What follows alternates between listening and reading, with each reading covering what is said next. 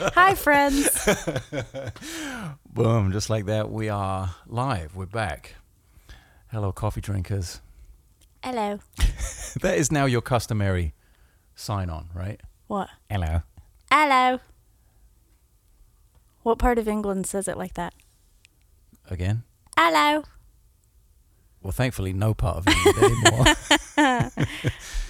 But that you're sort of pulling what I always see, like a Conan O'Brien or someone doing an English accent, and they always go for the Dick Van Dyke on Mary Poppins. That's what you always say. But that's what it is, and I hear that when you do hello.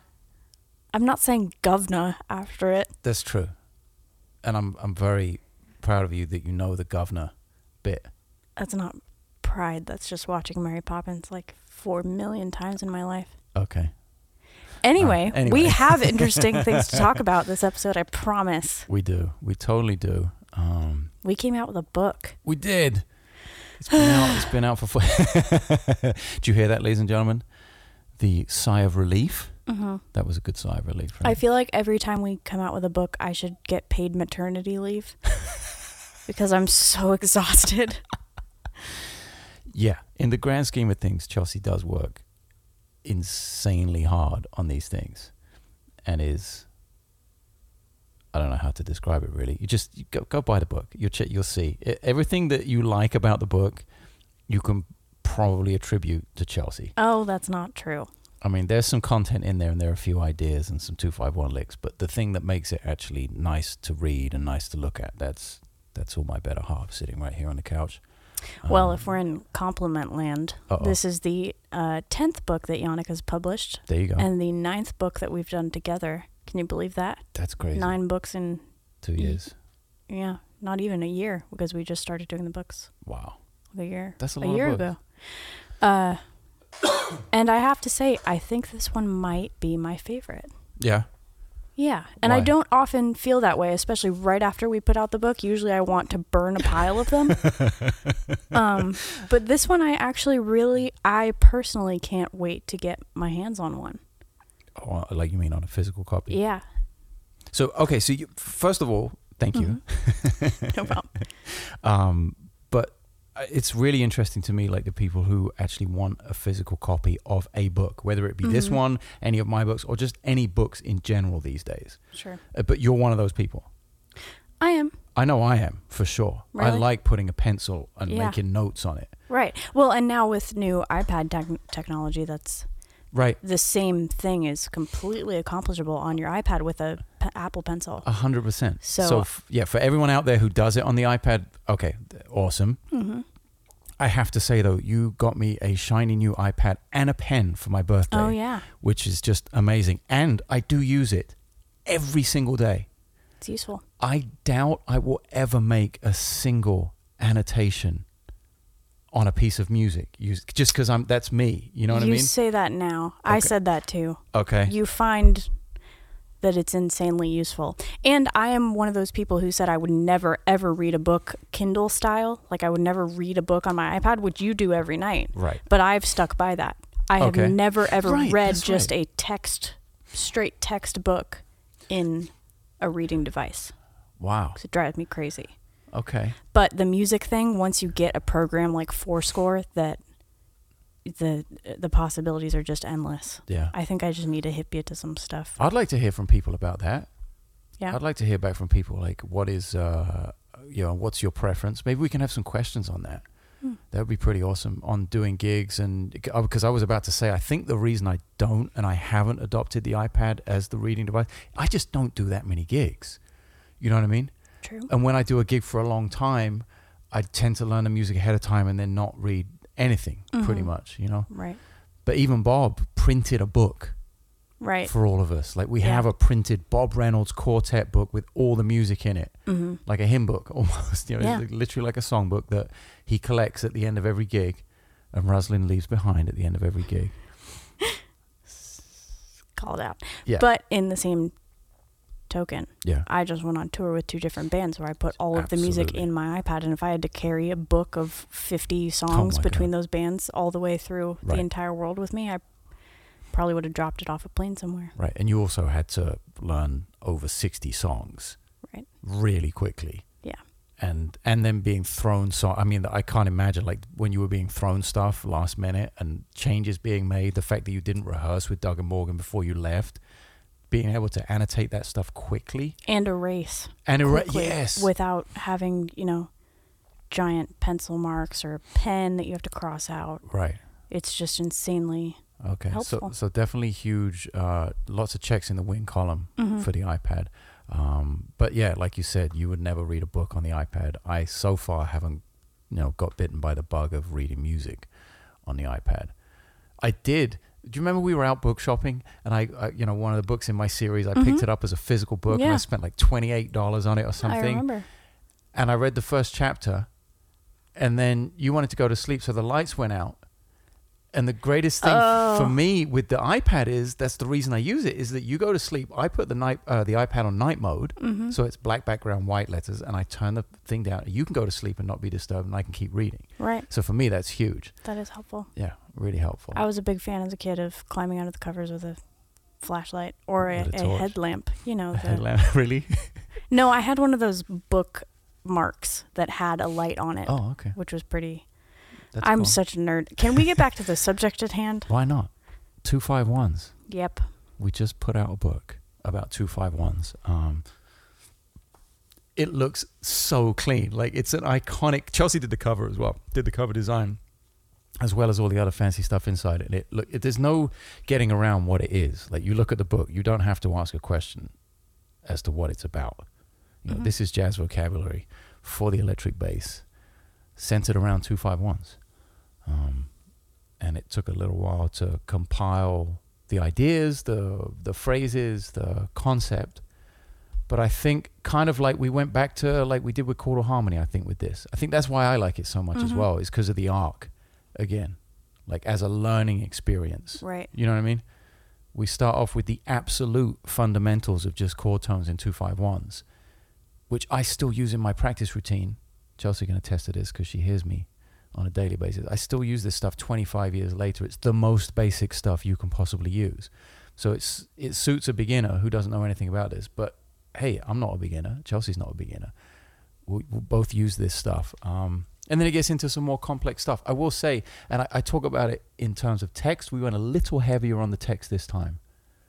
Only as far as necessary, though. Right. Yeah, it's not a wash with text, but I did want to clarify a few things, and I will reiterate them here in terms of none of this stuff really makes sense unless you go and do the equal amount of work alongside the book in terms of listening to this stuff. That's why we put like a massive listening list in there of songs that really, really help me with this vocabulary.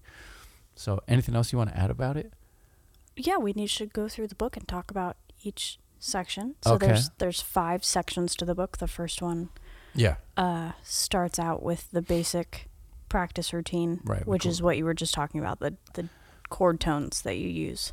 Yeah, and being able to switch that up. It's amazing how like you can do it in C, and you can play root 3, 5, and 7 on D minor, G7, and C, and then hit the A7, the 6th chord, and then try and do that even just a half step up and see how much it throws you off. You know what I mean? See how, like, if you're really honest with yourself about how good you are in every key on the instrument, like this will really, it's the simplest thing and it will really give you immediate feedback as to what needs work. Yeah, it's true. In a practical application of this conversation, I played a gig 4 or 5 days ago where we played a bunch of Christmas tunes and a bunch of new standards that I didn't really know. I play with this sax player a lot who listens to Blossom Dearie and really old school stuff, which is actually kind of my bag, but he goes like way next level to some tunes that were only recorded on radio shows one time and that's it. And he loves to play in D flat, and I swear we played 70% of the gig in D flat. And after, it was also a 5-hour gig. It paid well. It's 5 hours of D flat, better pay, pretty good. But after an hour, my D flat licks were pretty worn out. Oh, okay. So I was on upright in my defense. So was it alto player or tenor player out of interest? Alto. Okay. So he really liked playing in B flat, is what we're saying. it's more that a lot of these singers' original keys was D flat. Oh, you were playing original keys. Yeah. Wow. Okay. So That's interesting. Okay, so you felt that after an hour of D flat, you were sort of recycling some stuff. yeah, and it's a challenging key on upright because you don't have any open strings to help you out really. So Right. It's a lot of work. it is a lot of work. It really was a workout. But yeah. Anyway, I look forward to diving into my more difficult keys with this book. Right. Good point. So yeah. So after the practice routine, part 2 goes into chromatic approach tones. Right. Just basically adding a chromatic approach from below or above. Below and above and below. That's just a half step above or below a chord tone for our Right.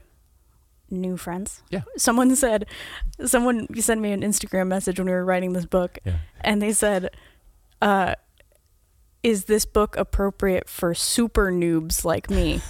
So Okay. for all my super noobs out there, Yeah. I love you the most. And the 100%. chromatic approach tone is just a half step. Don't Yeah. be afraid Yeah. by the scientific jargon. Yeah. A lot of these. That's why I hate theory so much, is because it's just a really complicated sounding way of explaining something that's really simple. It's very true. Um, So after our half steps, we go into part 3, which is small cells. And I really like this part of the book because it's practical, hands-on immediacy of what this vocabulary should and will sound like under your fingers. It's basically, I'm 100% spoon feeding you total, almost cliche type 251 vocabulary, classic 251 vocabulary from Ben Webster, Charlie Parker, Dizzy Gillespie, like the bebop kind of guys. But I'm putting it in 12 keys, and I'm like, it's called small cells for a reason. It's quick. It's 2 chords per bar for the most part, and it really gets you to navigate the entire neck. I think that's why I love using these things, because I can use one of those as a warm-up, up and down the neck, various tempos. And it really shows you, oh, okay, this stuff is not complicated. Mm. You know, this stuff puts the chord tones and it condenses it a little bit. It gives you a couple of more tensions, maybe a 9 or a sharp 5 or something like that. But it's like, oh, wow, you've heard this 1,000 times on a record. And this just kind of reaffirms that. I think it's like a confidence builder thing, just to say, hey, you can do this. You know, next comes the hard part where you have to work a little harder for the vocabulary. But these, like the small cell section of the book, is like, here are 4 things that you can do immediately, no matter how what do you call this, super noob? Super noobs. If super noobs or super pros, doesn't matter as far as I'm concerned. Would you agree with that? Definitely. Yeah. Okay. Part 4. Part 4, we get a little theory based for a half a second. It's a pretty meaty section, but yeah. it's an important one.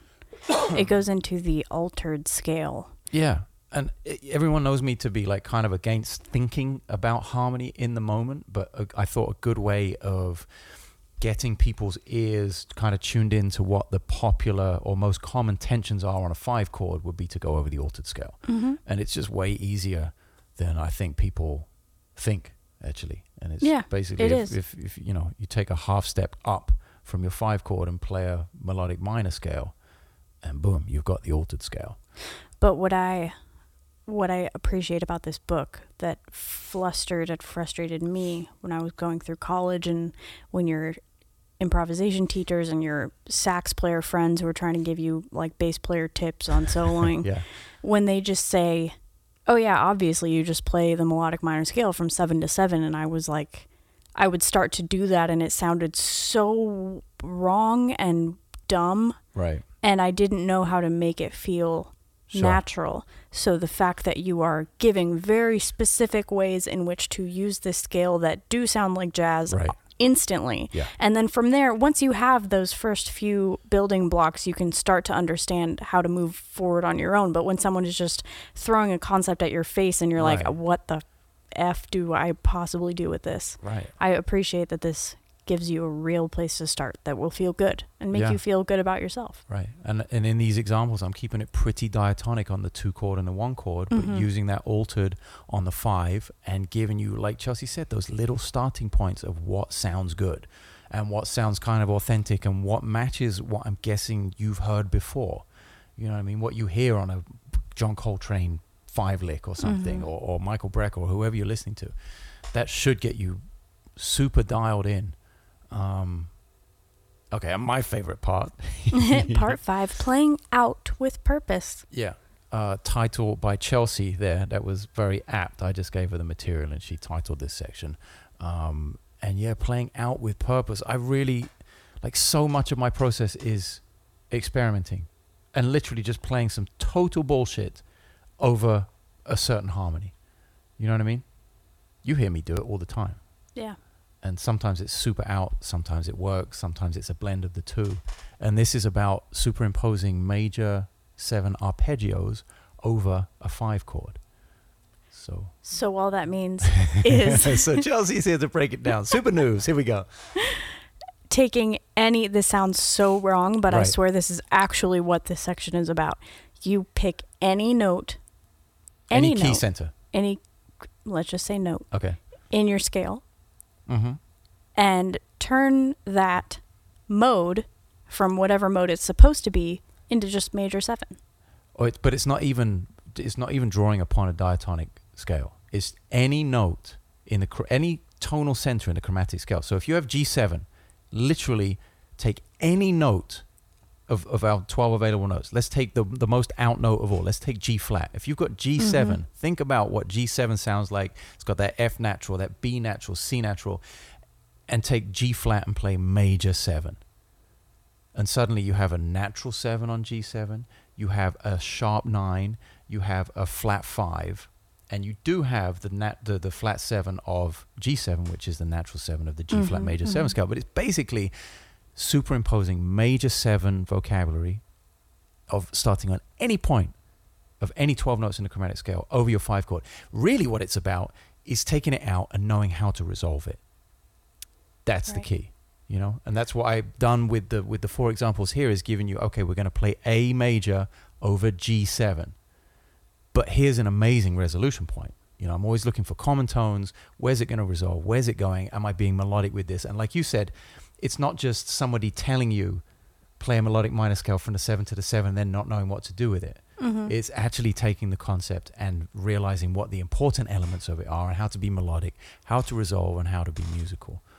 I think I'm getting all, my hands are going here and I'm Aren't they always? talking with my hands. Oh boy. No, but what I appreciate about this section, that whenever Yannick and I make a book, we get into some... I appreciate it. We get into some discussions about so many things, about the correct way to teach someone something. Yeah. The kind of teach a man to fish methodology that he likes to employ. But this section in particular was very interesting, that it's really not about taking all of the examples and spoon feeding, as you like to say, exactly like you were explaining. The G flat major over G7 does give you all of these very specific extensions and tensions and how you resolve them. But this section is not about picking out every single extension and where it is supposed to theoretically resolve to. It's really about using your ear to play some crunchy shit and figuring it out, which I really like. It's very rare that a teacher tells you to do that. Usually they're like, get your pen out and your manuscript notebook, and let's write down some tensions and releases. Is that your like high school band teacher voice? My high school band teacher was my dad. Okay. So no. Okay, middle school band teacher. No, that was my college improv teacher. Had a very, very funny voice. Okay. Jimmy, if you ever hear this, I love you. Okay. But yeah. Yeah, but definitely, I'm absolutely, in the grand scheme of things, begging you to play something quote unquote wrong. Yeah. You know, and to really experiment, and that's where you get your voice from. I'm really passionate about that. That's where you find out what you like, rather than being told what is good and what is bad, or what is right and what is wrong. That is the breakdown of the book. Yeah. To round out our book discussion, Tell me. some extra things that this book has is this amazing listening list that Yannick mentioned that he put together. It's 30 songs that gave him vocabulary, and I can't wait to make a Spotify playlist out of it and share it with the coffee drinkers. Should probably just do that. We will definitely do that. Okay, yeah. If you follow me or Chelsea, well, I guess we can both list it on our channels, right? You can do it. Okay, well, if you follow me, I'm Yannick Gwizdala or Gwizmon, Gwizmon. It's just Yannick Gwizdala. It's just Yannick Gwizdala? I didn't know. But yeah, Yannick Gwizdala on Spotify. I will make a Spotify playlist of that listening list. And yeah, it's 251 vocabulary like crazy. Yeah, and what else this book has is all of the exercises, as always, in tab for 4-string bass and treble clef. So if you have guitar player friends, or I even had some vocalist friends of mine chiming in to get their hands on these things. So spread the word that this book it knows no bounds. Exactly. And it also has manuscript paper in it for making your own notes and creating your own licks. Well, kind of. There's some exercises that we invite you to get a little creative and write your own exercise. Write in the book. And I guess if you have the PDF, that's the magic. You can write in there. You can use it over and over and over again. Apple Pencil. Okay, people. This is an unpaid advertisement. Yeah, for Apple Pencil. I freaking love Apple Pencil. All right, let's enough ads for Apple. One last ad for the book. You can go to store.yannickgwizdala.com. Pick up Jazz Vocabulary for Electric Bass 251 right now. It is on sale for our launch. It's normally $40. It is on sale for almost 50% off. So you can go grab that. And as this will be coming out far before Christmas, you can get it on Amazon within like 2 days. Yeah, so if you're getting this for a friend or for yourself and you want it under the tree, it will actually come. Yeah, we are even talking about getting copies and doing signed copies. How about some feedback on that? Oh, yeah.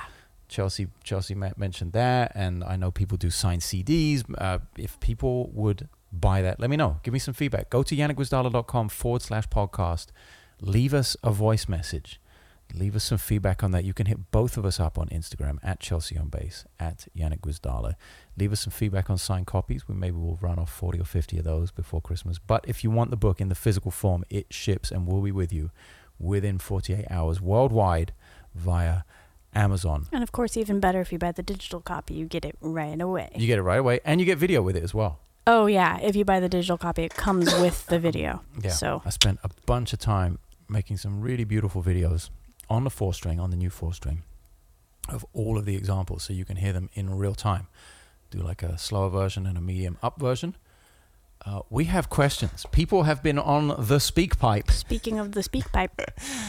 yannickgwizdala.com/podcast. Leave us your voice messages. You like what? I like the idea that the SpeakPipe is not a pipe that you speak into, but like one of those, like when you're in a circle and someone gets the baton or something and only the person holding the special rock can speak. That is the SpeakPipe. So right now, Scott Price is going to hold the SpeakPipe. He is, Scott Price. Let's see what you have to say, my friend. Hello, Yannick, Chelsea, and coffee drinkers. Scott in Winnipeg, Manitoba, Canada. Question for Yannick. You said you are depressed due to the lack of community and connection amongst musicians in Los Angeles. How are you dealing with that? For Chelsea, do you have a similar problem, or is it different with you gigging so much? Thanks. Drugs. God. No. It's a good question. You want to go first? Nope. Okay, I didn't think so. How am I dealing with it? Well, okay. In terms of the depression, it's not suicidal depression. It's not like crazy life-ending, like I'm immobile and paralyzed depression. It's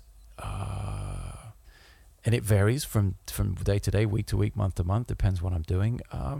I deal with it by staying super busy. Like I don't have to be gigging all the time in order to be super busy.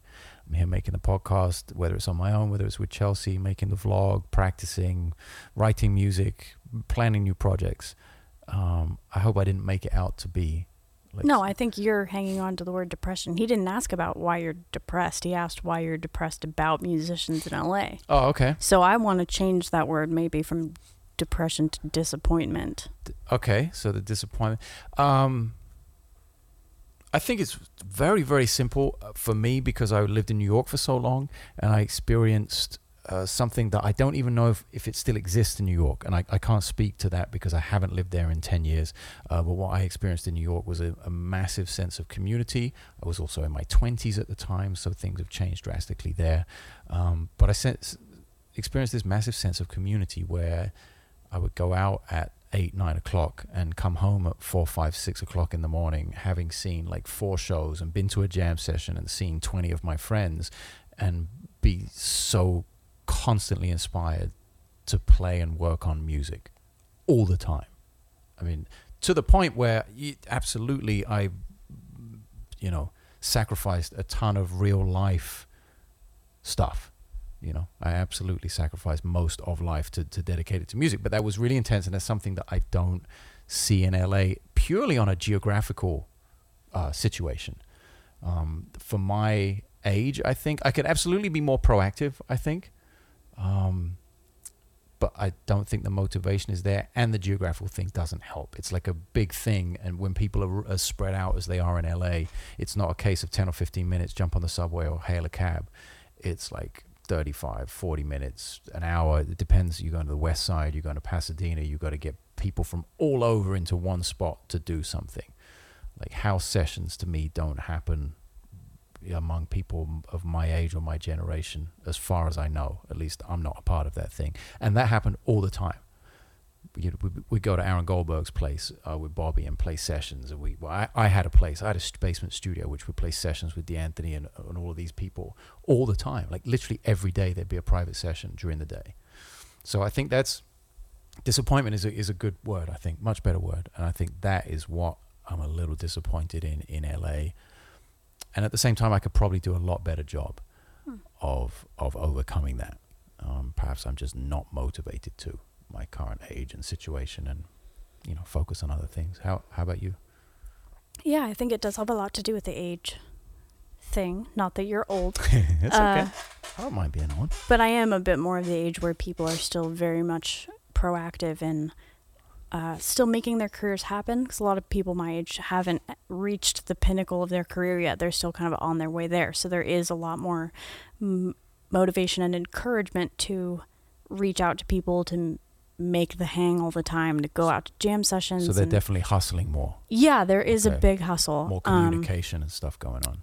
Definitely. Okay. And I think LA, for those of you who are deciding to move here or anything like that, it does provide a huge range of that kind of thing. Okay. Whether you want to be an indie rock person or a touring pop sideman or, a producer or pretty much anything you could possibly want to do. I should definitely qualify it by saying I was really speaking from like that jazz thing and not from all of those other things you just brought Sure, up. But that's exactly the difference of LA, is that this is what exists here. Yes. Of course, we have the jazz hang too. That happens at bars, at jam sessions till 2 o'clock in the morning. But right. It is, I will agree that the thing that bums me out about it is the same thing. It's the geography of this town, that it's just very spread out, and the traffic sucks, and it's, if you don't have a gig, you don't want to be on the road. Yeah. You pretty much, it takes everything you have on a night off, especially if you're like a lot of my friends working 6 to 7 days a week, sometimes multiple gigs a day. Right. If you happen to have a Monday night off, drive from Burbank to Culver City, which for is a jam when, session. Yeah, all the jam sessions are on Monday night, and if you have the balls to drive into the middle of Hollywood for Super Soul Monday, good on you, my friend. Yeah. It's worth it one time at least, but yeah, it can be, it's a struggle here. And it also depends what your goal is as well. Mm-hmm. My goal is absolutely not to go out and meet a ton of people and try and be a permanently touring sideman musician. Right. Which I think it's essential to go out and do those hangs if that's what you want to be, because there's just a hierarchy that you have to work your way through and into in that sense. So yeah, it's all about perspective, I guess. And and that it is difficult because you find that it doesn't stop at music in terms of seeing your friends. Right. It's not like I well, I don't have time to play music with you, but I'll definitely make time to see you on a social level. Yeah, forget about That it. doesn't really happen either. Yeah. But I guess the way we did not end this question on a completely depressing note, we do make time for the people that make time for us too. Totally. And you kind of find who your friends are by seeing who really makes time for you. After, one of my best friends tours all the time, and when she's home, she makes sure to let me know, and we always hang out. And Right. that's how you kind of get through it here. Absolutely. And I'm lucky that I live close to a bunch of my close friends. Yeah, and absolutely. have that like social scene of the tennis club and the gym. That really helps. Yeah, So, having a social scene outside of the music scene is, I would say, borderline impossible, but Yannick somehow I just kind landed of the jackpot on that. happened into it, and my closest friends are all a part of that as well, which is Right. great, and it's super healthy. So there are ways around it. Yeah. Definitely ways around it. We are going to take one more question this episode. We do have other questions, and thank you for all your questions. Please keep them coming. Because we're going to get to all of them. We're going to get to all of them, but answering a couple of good ones each episode, I think, is healthy. This is Chelsea's very wise advice here, and I'm glad she came forward with that. So let's see who's next on the speak pipe. Hey Yannick, this is Ishan from India. I've been a big fan of your vlogs and podcasts. So you often recommend to not slow down while transcribing. And I was wondering how it is different to transcribe something that is actually slower versus slowing down the fast passages of a transcription. What is the real difference? And second part of the question is, how do you maintain your focus when working on like a longer transcription and breaking it down and spending the hours like you do? Thanks to you and Chelsea for all the work that you guys have been doing. Cheers. All right. Great question. Ishan. All the way from India. Okay. You're going to let me take this one, huh? Yeah, go right ahead. Okay. I think what it boils down to for me is that it doesn't matter what the tempo is. It's the real time element of what's happening. So yes, it is slightly easier to transcribe a Miles Davis solo on, wow, that was an opportune time to just totally lose my voice. A couple of the Miles solos, like the blues on Kind of Blue, for instance, definitely easier to transcribe that than maybe Coltrane on Giant Steps right out of the gate. But either way, it's because it's happening in real time. That's always my feeling. It's the reaction of the band, the comping, the feel. That's so hugely important. The feel and the phrasing. Do you agree? Are you with me on this? Or? Yeah, absolutely. Okay. And we've talked about this a little bit before. We had a question about one of my solos that someone was trying to transcribe a fast passage, and Chelsea was like, well, here's the key. It's the same bullshit he plays slow, is just fast. So the chances are, and I think it's really important to transcribe a bunch of an artist's material at a slower tempo anyway, because you get like a much better look into their full spectrum of vocabulary like that. You get in a super happening time feel, and you get all the details of the phrasing, and then it's important to know what swing is. If we're talking about jazz, for instance, it's important to know how an eighth note feels at 1, 2, 3, 4, 1, 2, 3, 4, and how an eighth note swings at that tempo compared to the way you straighten the eighth note, the faster the tempo becomes. So these are all important things, and these are all reasons, for doing it in real time and for not slowing the fast stuff down.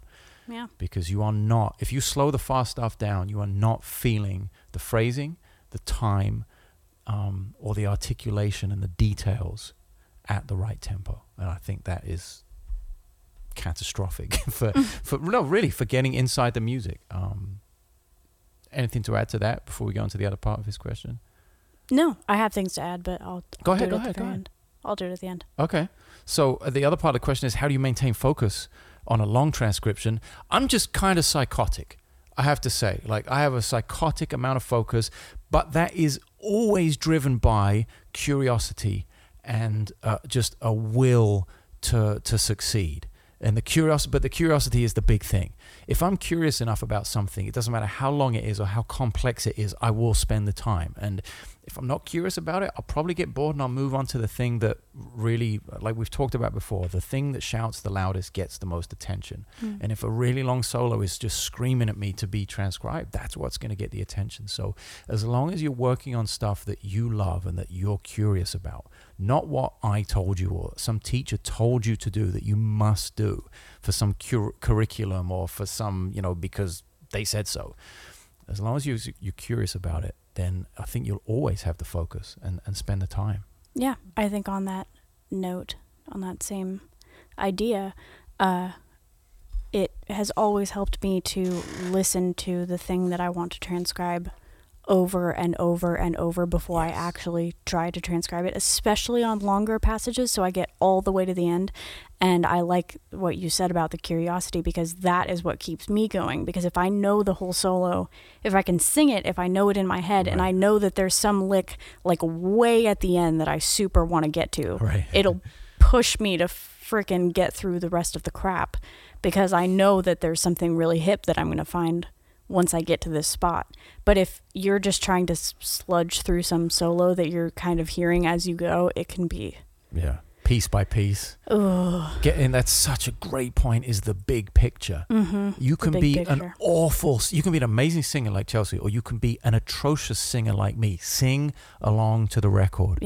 Just for the rhythm. You're going to thank yourself 1,000 times over when it gets to passages that you're not just going over and over and over again, because you didn't listen to it over and over again. So sing along to it, get the rhythm down, get it inside you, get it as though you were just speaking a sentence to someone. You don't have to have your instrument with you. You can have the headphones in, at the gym, in the grocery store, play this stuff in the car, total immersion in the solo before you even put pen to paper or pick up your instrument. I think that's a really great point. Yeah. Kind of brings back what I was going to say earlier. Tell me. Are you done with No, your not at all. Go ahead. answer? No, I mean, did you say everything you wanted to say to Ishan? So earlier today, I have a listening assignment for you, coffee drinkers. If you haven't heard it, I came to the movie When Harry Met Sally very, very late in life for a woman. Is that sexist? I feel High like school crush. I feel like women are supposed to be born having seen When Harry Met Sally, but I didn't see it until maybe last year, and I literally was sobbing throughout the entire movie because of the frickin' soundtrack. I've been listening to Harry Connick Jr. since I was a tiny child. And it was this weird thing that, of all the standards in the world that there are, maybe the first 20 songs that I ever learned the lyrics to, that were the first 20 songs in my vocal book, are the 20 songs in When Harry Met Sally. Wow. It is just the weirdest thing. And back to what we were talking about with Harry Connick, as a singer and an amazing pianist, I feel like that is just what he nails. The way that he can improvise as a soloist on the piano is so honest, and the space is just magical. It's like nothing else. The amount of space he leaves in his solos, it really makes you feel like you're comfortable and interested and excited, and it gives your ear enough room to breathe between his phrasing. But we had that on in the car today. Yeah, it was amazing to listen to, and I hadn't listened to Harry Connick in a really long time, and at moments you think you're listening to Monk. The phrasing is so insanely good. Yeah, it's nuts. And the space thing and the range he uses, like using the low mids of the piano. and you're like, wow, that should really clash with the bass, but it doesn't. But it's And not. No, it's so happening. And his time feel, I mean, It's just all of it, unbelievable. like for one person to possess all of these good qualities You know what I was of thinking? a jazz musician is just not fair. I was like, why is Michael Bublé so much bigger than Harry Connick now? Oh, don't get me started. Besides that, he does all of his own arranging for big Who, band. Harry? Mhm. Yeah. Yeah, I was like, wow, that Harry kind of got lost a little bit, even though he's like been in major Hollywood movies. Like he took a bit of a different, you know, he's had his own TV show. Well, he yeah, has he his had own a TV show talk now, I think. Yeah, I think he has a talk show now. But yeah, anyway, so that's an amazing listening. Yeah, go listen to the Homework. soundtrack to When Harry Met Sally. I Yeah. promise you it will not disappoint. His rendition of Stompin' at Savoy is, Yes, instrumental rendition. oh It's so my good. God, it's so hip. Yeah. Okay, coffee drinkers, thank you for sticking with us. yannickwisdala.com/podcast. Click the appropriate button. Leave us a voice message. Leave us a question for the podcast. We have more to come. We will answer them.